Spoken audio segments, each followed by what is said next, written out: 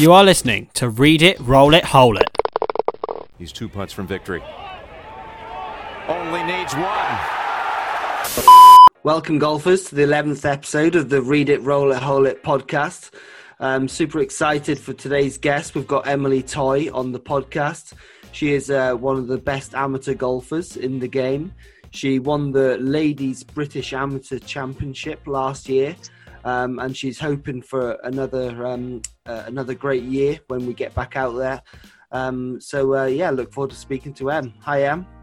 Hello, how are we? Yeah, very well, thanks. And you? Yeah, not bad at all, thank you. Excellent. Thank you for coming on to the Read It, Roll It, Hole It podcast. No worries at all. Yeah, should be good. So, how has the COVID sort of last 12 weeks been for you? Yeah, I mean, like everybody, it's been a little bit difficult, but you've got to try and make the most of it. And you know, I think we had 7 or 8 weeks with no golf courses, but you know, it's good. We've been innovative in the garden and got to make the most of the space that we've got at home. And then obviously over the last 4 weeks being back at the golf course, which has, you know, been really nice. And I'm sure, you know, everyone is so pleased to be back and enjoying being back on the golf course. Absolutely. That's great. I was super impressed with what you did in lockdown. Can you share with the listeners what you were doing, what your practice was like? Obviously, you couldn't go on the golf course, but you got your dad to help you build a net, and talk us through what you were doing on a daily basis. Yeah, so you know, I was fortunate that my dad could help me build a net in the garden, and during lockdown as well, we managed to put in a artificial putting green, little kind of 15-foot putting green in the garden, which has been, you know, super helpful. So with the net kind of thing, I was trying to make my practice as close to what it would be like and realistic to the golf course. So, you know, I was trying to be conscious of shot shape and playing different holes. So, for example, I played Ross on Y, so obviously where you're from, Ollie, and, you know, I got the card up and I was hitting drivers. I was then calculating how far, you know, my ball would go. And then I was playing the appropriate approach shot, you know, to the hole, based on my knowledge of what my average drive looked like. So based on about a 240-yard drive, you know, and then I'm playing short game shots around the garden. And then if I achieved them, I gave myself an easier putt on the putting green. And if I wasn't successful with that shot, then, you know, I'd make my putt a little bit more challenging. So, you know, I was able to explore all areas of my game based on one drill, I suppose. And, you know, it was a very good performance drill and helped me through lockdown to make sure that I was practicing effectively and using my time well. Yeah, that was awesome. I think did you not, on a couple of rounds that you played, actually introduce the wind as well? Yeah, so I was, you know, going onto the golf club's websites, and I was basically using the course planners that I have at home and what courses, you know, I've played, and yeah, going on to the golf course website, and some of them give you the wind, and if not, you know, you just go on the app and you find the golf course and you find, you know, what the wind's like and what direction it is in certain holes, and I've got on obviously the effects that has on your yardages. You know, if into wind, you know, I want to play kind of a bullet drive, you know, and just changing up really and trying to learn as well. I suppose it's a case of, you know, having the course planner in front of you and being able to shot shape and avoid bunkers and feel like I'm playing the correct shots at the correct time. And yeah, I introduced a bit of wind, introduced slopes and kind of things like that the golf courses obviously have, and trying to play those shots.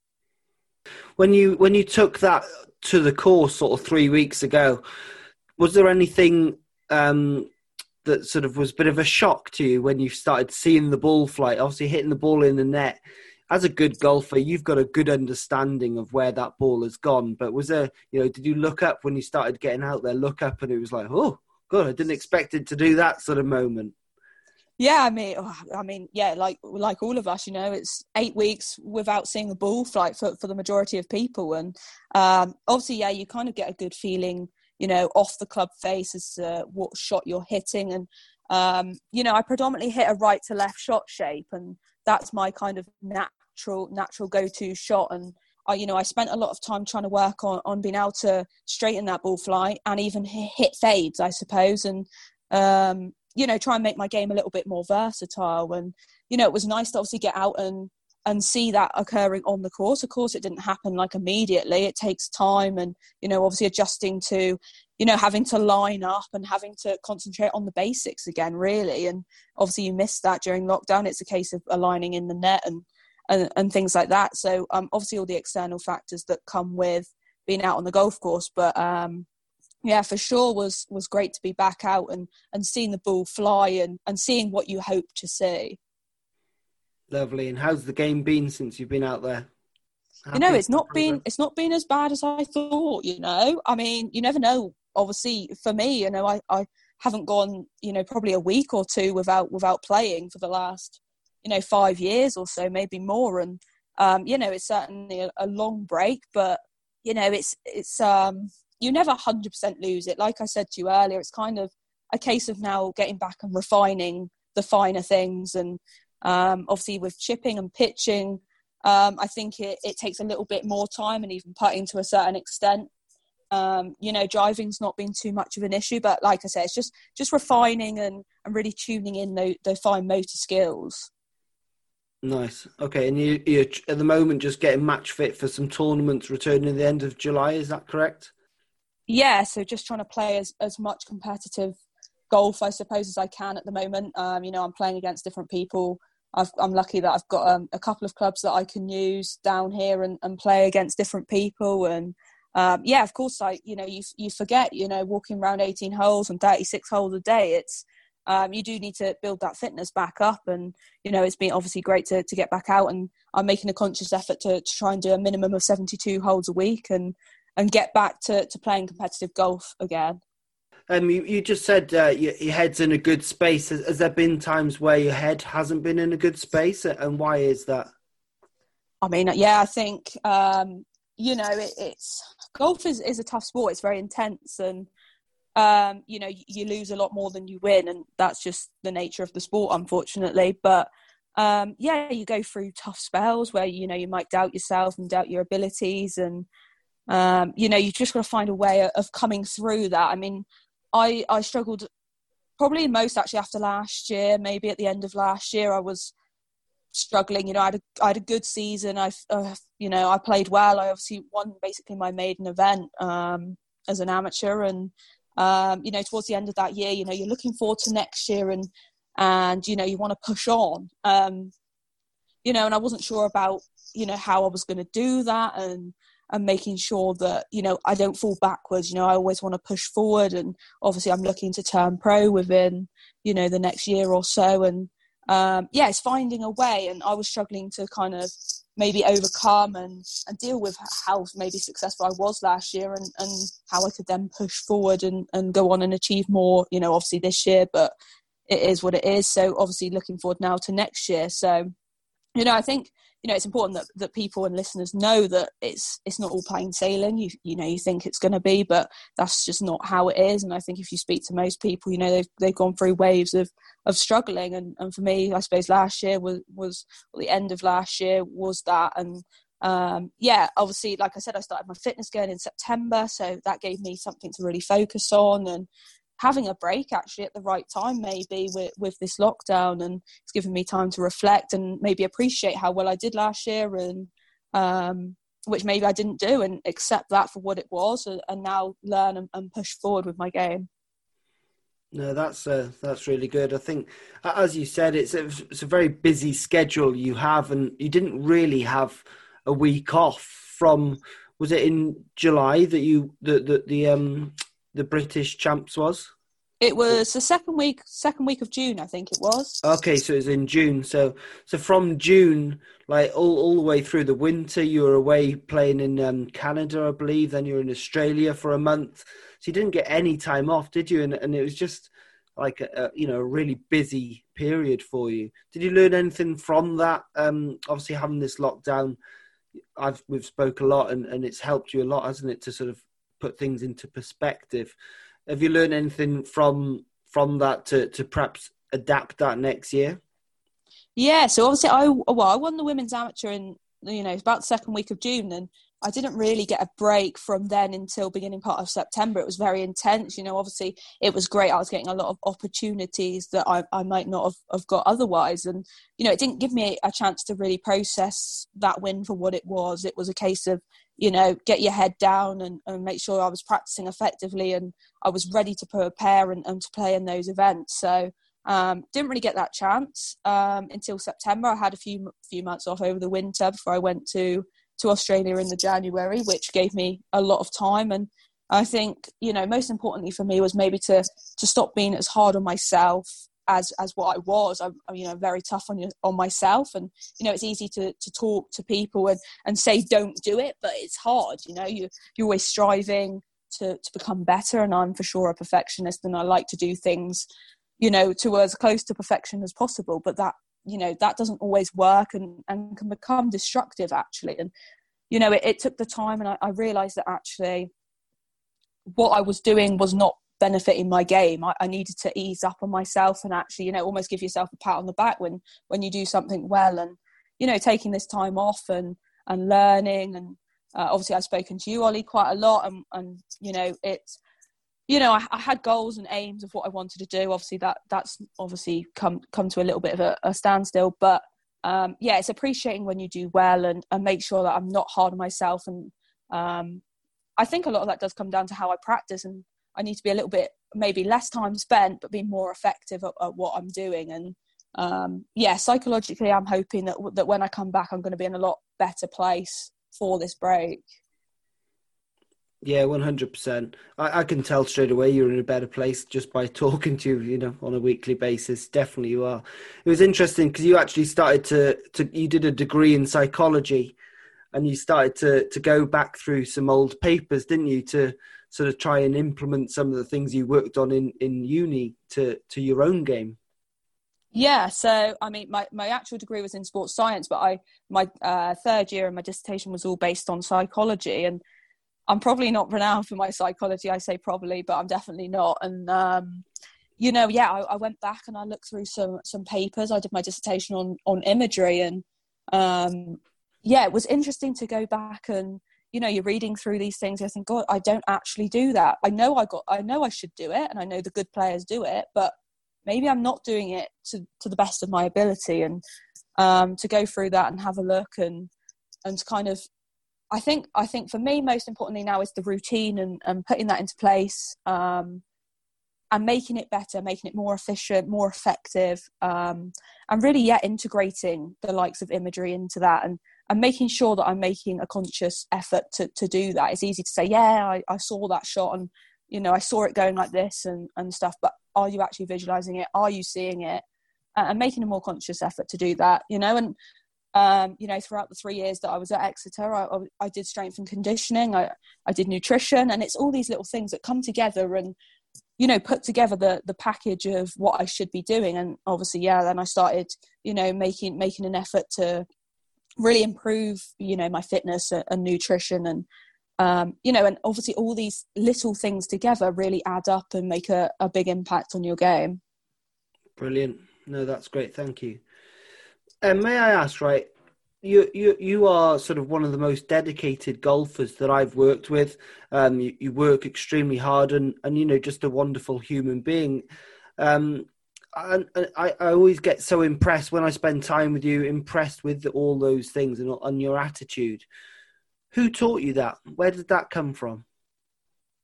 Wow, I have no idea, to be fair. I don't know. I mean, obviously university, and I got a lot of confidence from obviously going away and being independent and not just relying on people, but being able to go out and, I've got a practice day and I'm on my own for 8 hours a day. How do I fill that time? And I end up taking responsibility over my own game. And I don't know, I've played all sports, from a young age, and obviously, coaches and stuff instill that kind of attitude and passion for a sport, whatever that might be, and kind of taken it from there. But I found that there's a lot more I can do off the golf course in this lockdown that maybe I feel like it's helped me, and I look forward to continuing that kind of side of it. And I realized that obviously, you've got to do your maintenance stuff and you've got to do your practice on the course, but there's a lot more stuff you can do off the course that I realised. And I feel like that's really installed, a lot of confidence in me, and I'm in a better place, like you say. And, psychologically that's great for me. And I feel like I've got a pretty good and dedicated attitude, but at the same time, you and me, we both know that I get very down on myself and I'm very hard on myself. But, I've actually got a lot of confidence that when I go back and I start playing competitive golf, that I'm going to be a lot better for this period of time off. And I think I've learned a lot about myself and a lot about my golf game, and hopefully I can, put that into practice and become obviously an overall better golfer for it.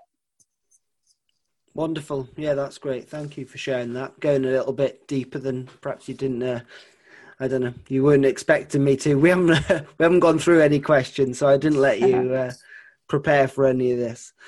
Can we just sort of touch on the disappointment this year? Obviously, there's more important things in the world with COVID and what's going on, and the sorry state of the world, perhaps. But obviously, the Curtis Cup was something that you potentially were looking forward to, being a squad member that was due to be played this month. I suppose it could be. Yeah, I think it's right now, actually. Today this is week. The first yeah. day.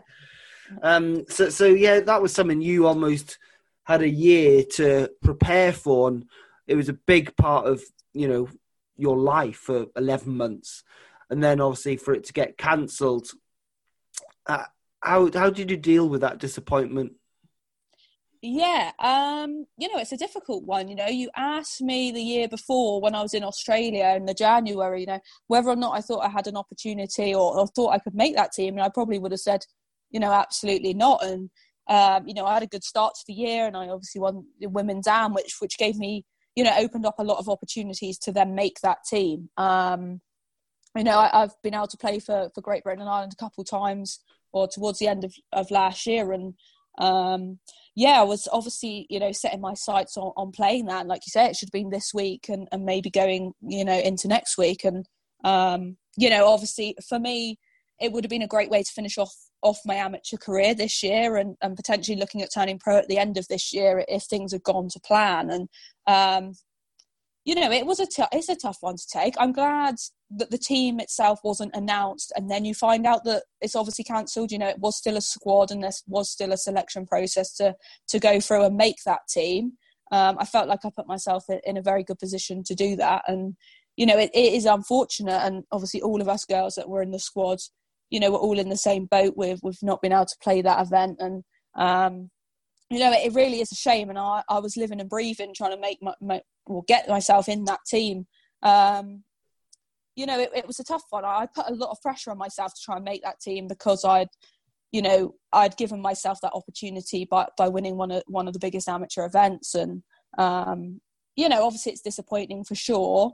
I think I've learned actually that, I need to reduce my focuses on that. And if that's going to be the case next year and making the team, then that's going to be it. But I need to make sure that I'm focused on each event, weekly, monthly. I need to concentrate on them as individuals, give my heart and soul into doing well in them. And then, if I'm performing well enough in those, I'm going to make the team at the end of the year. But, I think I put a lot of pressure on myself and, it can, obviously I don't know, but I'm pretty sure it's not going to have a positive effect. So, I think I've learned from having this as almost a practice experience of getting nearer selection and stuff. And I feel like, I've learned a lot. And obviously going into next year, I can try and concentrate on each individual event and not put too much pressure on making that squad. It's easier said than done for sure, because it is something that, I really do want to do before I turn pro. But at the end of the day, it's going to be what it's going to be. And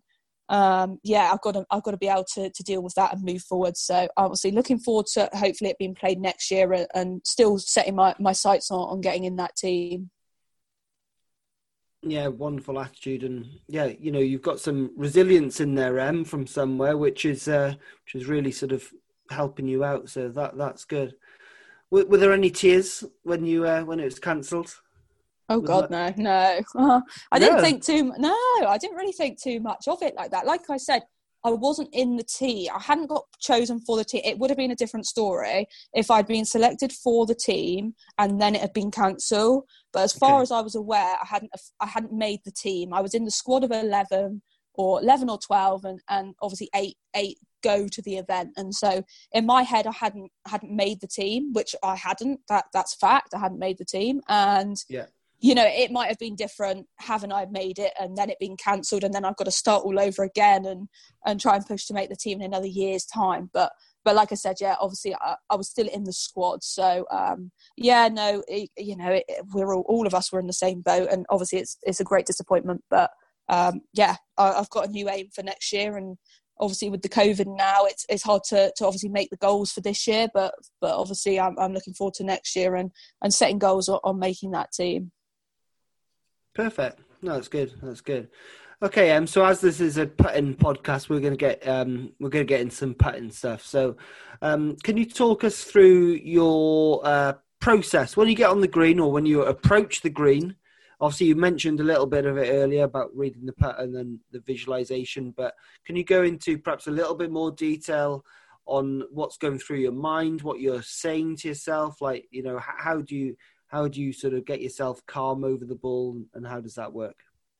Yeah, I think for sure, like technique-wise, you've got to leave that on the practice area. You know, all your work is done in the weeks leading up to the event. You know, you can't be over the putt concerning yourself about what your stroke looks like. You know, it's a case of, you know, each individual putt as it is, but you've got to leave the technique side behind. And like I said, I like to read it from behind the ball and then walk down the low side and kind of have a look at the slope, just getting an idea of, you know, the basics really. Is it left to right, right to left? You know, and I'm walking behind the hole at that point, and you know, I like to visualize the ball going over the edge of the cup, entering the hole, and working back to the original point of where the ball is and where I'm going to be putting from.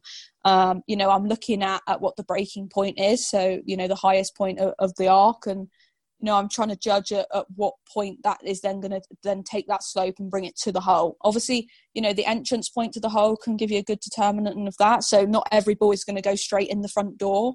You've got to establish that by the severity of the slope, really. You know, and then walk back, and I'm looking from behind the ball. You know, you're crouching down, you're getting a good idea of the gradient and the slope of the green. And depending on the length of the putt, I like to put, I like to call them minstrels. You know them, Ollie. Delicious. And I like, yeah. Depending on the length of the putt, you know, I like to put little markers out. Obviously, this is all in my mind. You know, you put little markers. So say 10-foot putt, and I'm putting out two little markers in my head of where the ball is going to be travelling at what point on the putt. And as Ollie likes to put a little noise to it, I'm not keen on the noise, but we put a little boing to it, don't we, Ollie? I don't know what your noise is, but yeah, and obviously the longer the putt, the more like minstrels I put out on an imaginary path. And it just gives me an idea of the visuals for that putt when I'm standing over it, and at what points I want it to be going over a certain mark on the green. And it gives me a good idea of then feedback as to whether or not I've actually, you know, started the ball online, or if I've, you know, pushed it or pulled it, or what's, you know, if I've held it great, you know, I've read it well, if I've got the pace right, I've matched them up. Or if I miss it, you know, why have I missed it? Is it a green reading? Is it a pace? You know, and it gives me great feedback as to maybe why the putt hasn't gone in. And, you know, not always missing a putt is a negative, because you can pick out a lot of information from a missed putt, and you know, and get a lot of feedback. You know, if you miss a putt on the first, you've got 17 holes that you can use that information for to really improve that putting. So I suppose that's my basic processes of how I go about reading and establishing my processes leading into the putt. There's two wonderful nuggets there that I've took away. That one is that you learn from your mistakes. So, you know, you do everything you're in control of in your process. You hit the putt, but then part of your process is learning from your mistakes. So if it doesn't go in the hole, was it line? Was it speed? Was it read? That for me is gold. There is a great nugget for the listeners to take away. And the other one was before that, you said leave the technique on the thoughts of technique on the practice area. So important. We when we go and play golf on the golf course, we can't be thinking of technique. we've got to be thinking about what you were saying, read, line and speed, the 3 skills of putting and evaluating it. So yeah, good. Very good process. I'm very happy. Can you talk a little bit about your technique and what sort of you've worked on with myself and Mike Kansky over the last sort of couple of years? Yeah, no problems. I mean, I think first of all, when I say park your technique, I'm very conscious of my technique, and I have been, apart from the last, maybe 18 months, I've been one of those people that is very, judgmental of my own technique, and I realised that taking that to the golf course is really not going to help, and ultimately the aim is to get the ball in the hole in as least amount of shots that you can, and you have got to park that. So the basics of what I kind of work on, me and Ollie have worked a lot on posture, which has been very helpful. I tend to walk in and I'm quite tall, and we've been walking into a putt in the posture that I want to be in when I'm making that stroke, and that's helped me a lot. Another tendency is I have my hands quite low. I don't know exactly how to explain, but my wrist angle, makes the putter seem like it's sitting on the heel, and then the toe is in the air. We can walk it by combining the two in posture and having my arms hanging. I feel like, I'm keeping my hands a little bit taller, which is in theory creating a better wrist angle.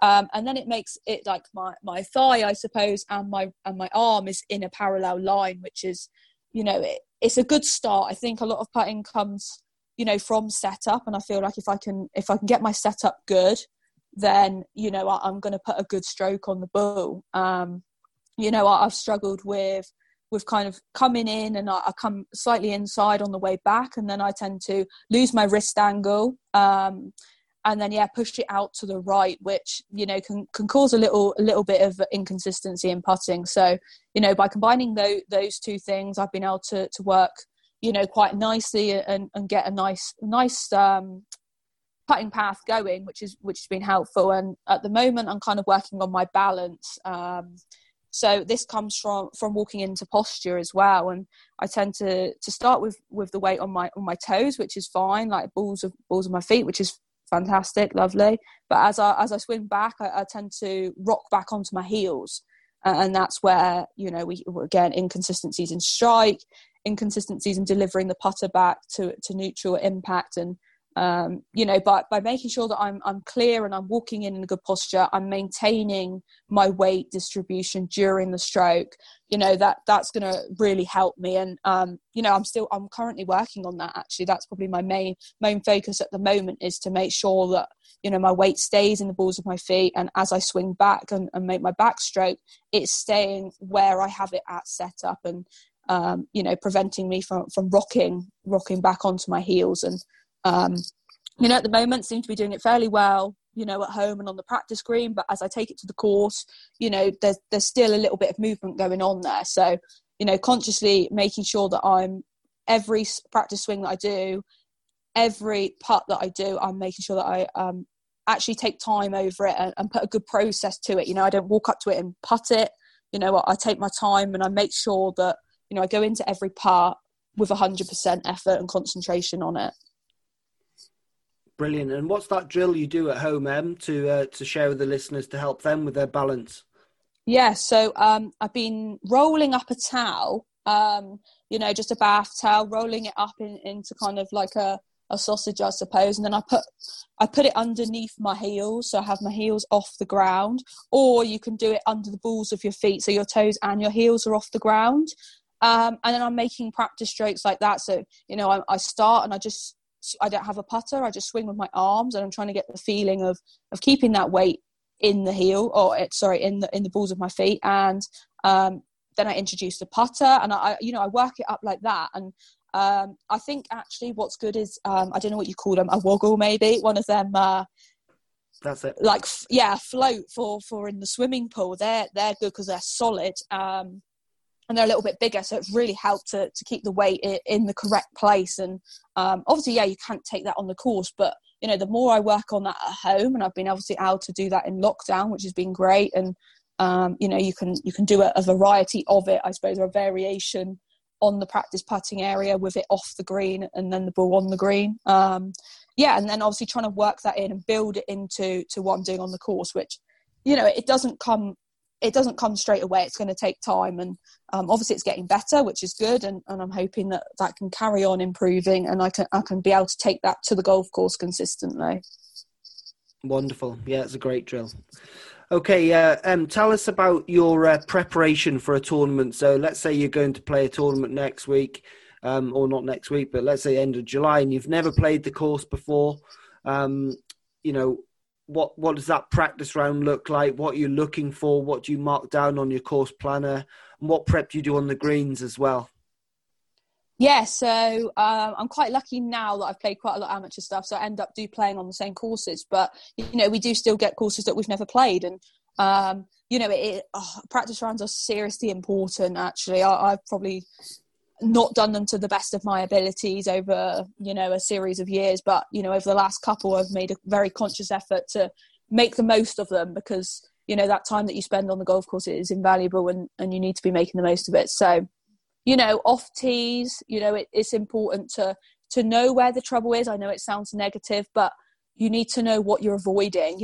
If there's bunkers, down the fairway at 250 and they're, quite narrow together, then why not land it back and finish the ball at 230 and take those out of play? So, it's again, you need to know your own game. You need to be, need to know your yardages and, you need to be aware of what shots and stuff you've got the ability to hit and, making the most of it in that respect as to you've got to use your own game to your ability. And, for me, I probably was quite aggressive and I've become less aggressive, more conscious of trying to avoid bogeys, I suppose. I'm making a few too many mistakes at the moment, but obviously we want to eliminate those bogeys if we can. And, by taking trouble out of play, you're going to eliminate those big numbers, hopefully, which is key to scoring well. I've obviously been involved with an England programme now for a couple of years. We've done a lot on shot recording. So, in practice rounds, some events you get one, some events you get two.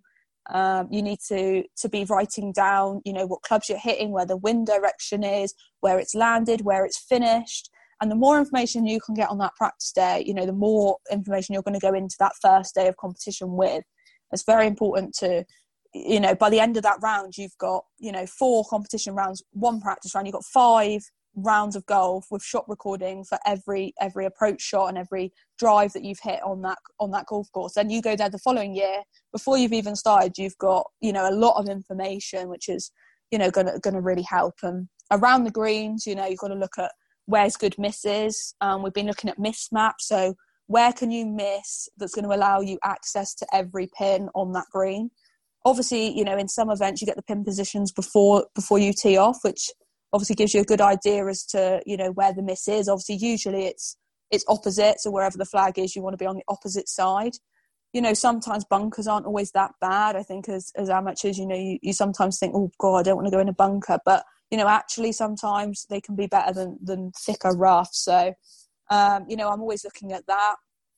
Myself and Ollie, when I played in British Open this year, we went around and we looked for, the aim point flat putts, which is, the putts that are straight or minimal break, and again, it's so important to make sure that you're putting your ball in a good position on the green. I mean, you can't always do it. That's the nature of it. But, if you can put the ball in the right position, you have a 20-footer that's fairly straight, you've got a lot more chance than maybe a 20-footer that's on a 4% aim point slope, really. So, it's being conscious of the courses and, practice going into it at home as well. If you're playing in a links, you need to lower that trajectory of your ball, and you might need to play a few different shots and chip and runs. And, you have to be, conscious of what the course demands are, and they can be different for each golf course. And it's important to put that preparation in, not just at the golf course when you get there for your practice round, but the week leading into that event as well.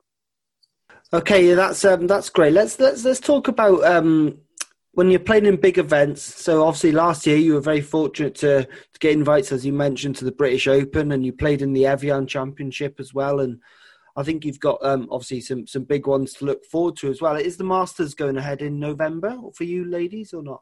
No, so for myself playing in the women's it is just going to be next year now, basically. So Okay. April next year. So April next year, you're playing the ladies, women's at Augusta National. That's exciting, isn't it? Yeah, that's going to be cool. Cool. And you've got, is it US Open to play as well? Yeah, so I think US Women's Open is looking at December at the moment. Okay. So this year, yeah. Cool. Okay. So like leading up to a big event, or when you get to a big event, I think you played a practice round with Georgia Hull, didn't you, in one of them? Like that must be quite scary for the first time. How do you calm yourself down?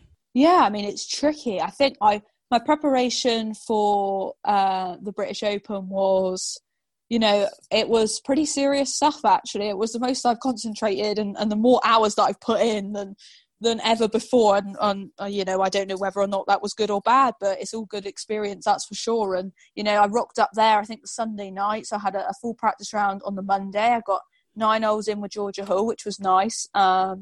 She's a Southwest girl like me. And, she was defending champion that year for British Open. And, it was great to pick her brains and get some information off her and see how she plays, really. And, what a great experience, to learn from her. And, you just got to use these opportunities and you don't want to really get nervous. You want to just enjoy it and embrace it and try and learn from it. And that's what I tried to do. And we had discussions about certain things. And, she was very helpful to me and Alice, who was, Alice went on to win on the LET. She won the last event. So, it was great to learn from her. The next day I had a lesson. I would say it was a lesson, but it was a schooling from Paula Creamer, so multiple Solheim Cup player, US Open winner. And again, similar. You just got to learn from them and see how they play. And, it's always fascinating to always pick up a few things on how different people, and it's not all the same. It's all, different, but, learn from that and try and embrace the environment that you're in. I think going into Thursday, by the time, I've been there since Monday now, I was getting familiar with kind of everyone. And obviously, you bump into certain people on the putting green that, you've watched on telly for years. And, on the tee on Thursday, I was actually fine. It was, not too much of an issue at all. The issue more was the approach shot. That was, I found I was more nervous over that approach shot than I was off the tee. I was quite content that the ball was pegged high enough and the face was large enough on the driver that we wasn't going to have too much of an issue. I know it is a bit funny, but it's the drivers are safe. Well, I say it's a safety club, but I felt more comfortable having that in my hand than I did the 8-iron approach shot. But you really do become accustomed to doing it, and by the time you're on the second or third hole, it's just another 18 holes and. Yes, you might be playing with, a major winner or, like I say, someone that you've watched on telly for years and idolised. But, it was so nice to obviously have people there as well. Obviously, Ollie came up, which was nice. I had Harry from university and Robbo, the national coach. So, I had people around me all week that, were very helpful and made my experience a lot nicer and made the British Open what it's all about. And, great experience, and I loved every second of it. And Mum and Dad were there as well all week, right? Yeah, Mum and Dad were there. First day, didn't have a real caddy, did I? So my dad decided he was going to carry the bag, which was interesting stuff because he carried it back to front, which we have a laugh about now. But walking to the first tee with the bag on backwards was not great. But both of them are super supportive, and it was nice to have both of them there, which was it's cool, isn't it? So absolutely. Like we haven't mentioned your mum and dad too much here, but they play a massive role in your career, don't they? And allowing you the opportunities you get. For sure, yeah. Both of them have been super supportive from the start, and obviously it's great to have Mum caddying when I won the women's last year, and Dad was there and he was up ball spotting, and I wouldn't be able to do what I do, without them, and even daily, I'm playing full-time golf. I wouldn't be able to, to live and survive without their support. So it's massive, and it makes it all worthwhile, when you know, you can win like the Women's Am and have both of them there and go on to play British Open, and they both came and, you know, embraced the experience and the opportunity just as much as I did. And, you know, it was a great family affair, I suppose, and even not just, you know, family, but, you know, the bigger picture of family as a whole, and, you know, having all the members of well, a lot of members of my home golf course, Carlisle Bay, came up, and county people, and like I said, yourself, and university, and you know, it was, you know, super cool to have everyone there. Yeah, it was lovely. It was nice.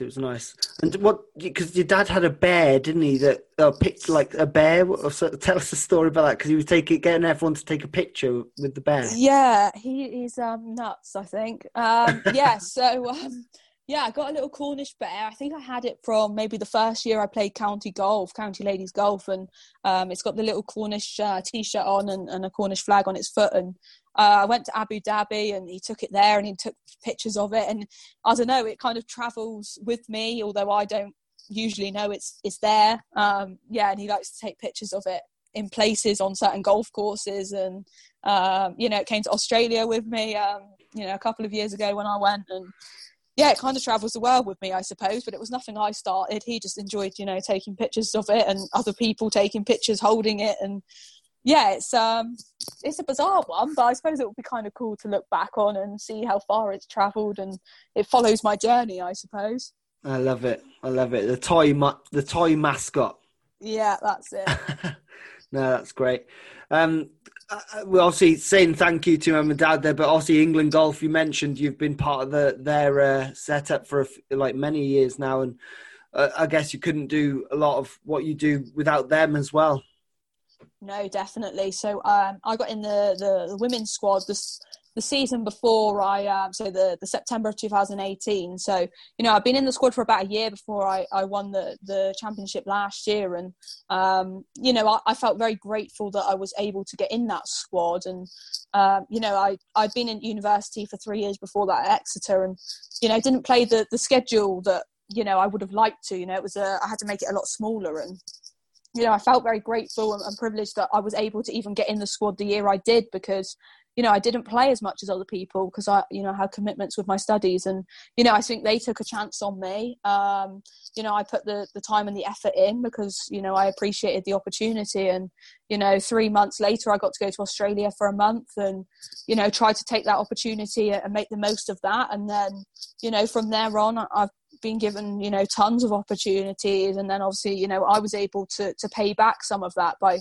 winning the Women's Am last year. And, you know, from there on, you know, I've been just given tons and tons of opportunities. And, you know, over this lockdown, it's been a godsend. You know, I've been able to communicate with the physio and the nutritionist and, you know, S&C coaches, psychologists, long game coach, putting coach. Like, you know, it's really made the most out of this opportunity, I think. And, you know, exactly, I couldn't have done what I'd done without them. And, you know, I'm very grateful for them giving me that opportunity initially. And then obviously me being able to take that opportunity and kind of run with it is, yeah, it's pleasing. Brilliant. No, that's good. They're, you know, it's a wonderful team you've got around yourself, so that's great. Just going back to Georgia and Paula, what was the one biggest learning experience from those two that you took?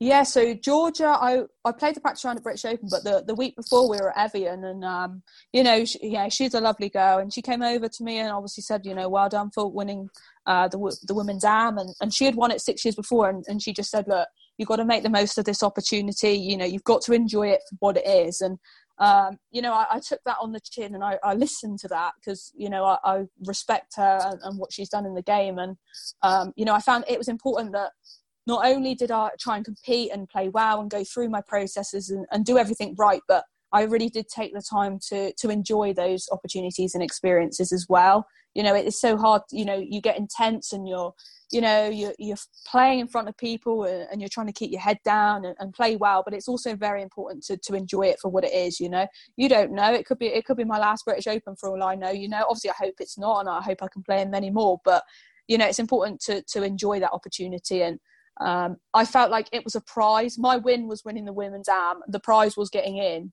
to the British Open after that. And I felt like I needed to have fun and enjoy it. And hearing that from her just cemented it that that's what my focus was. Paula Creamer didn't speak. She didn't speak too much. She was very focused on her individual game, which was fine. But just watching her and how she goes about selecting clubs. Obviously, they're used to not playing with Bushnells, and hearing her talk to her caddy and work out numbers. It's not just okay. It's this number. It's what's the wind doing.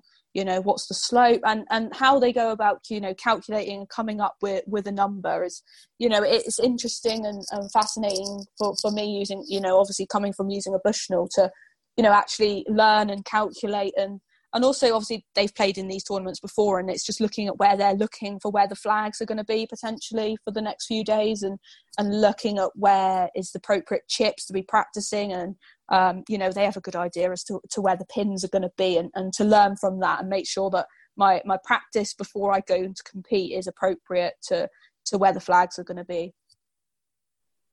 Brilliant. No, that's great.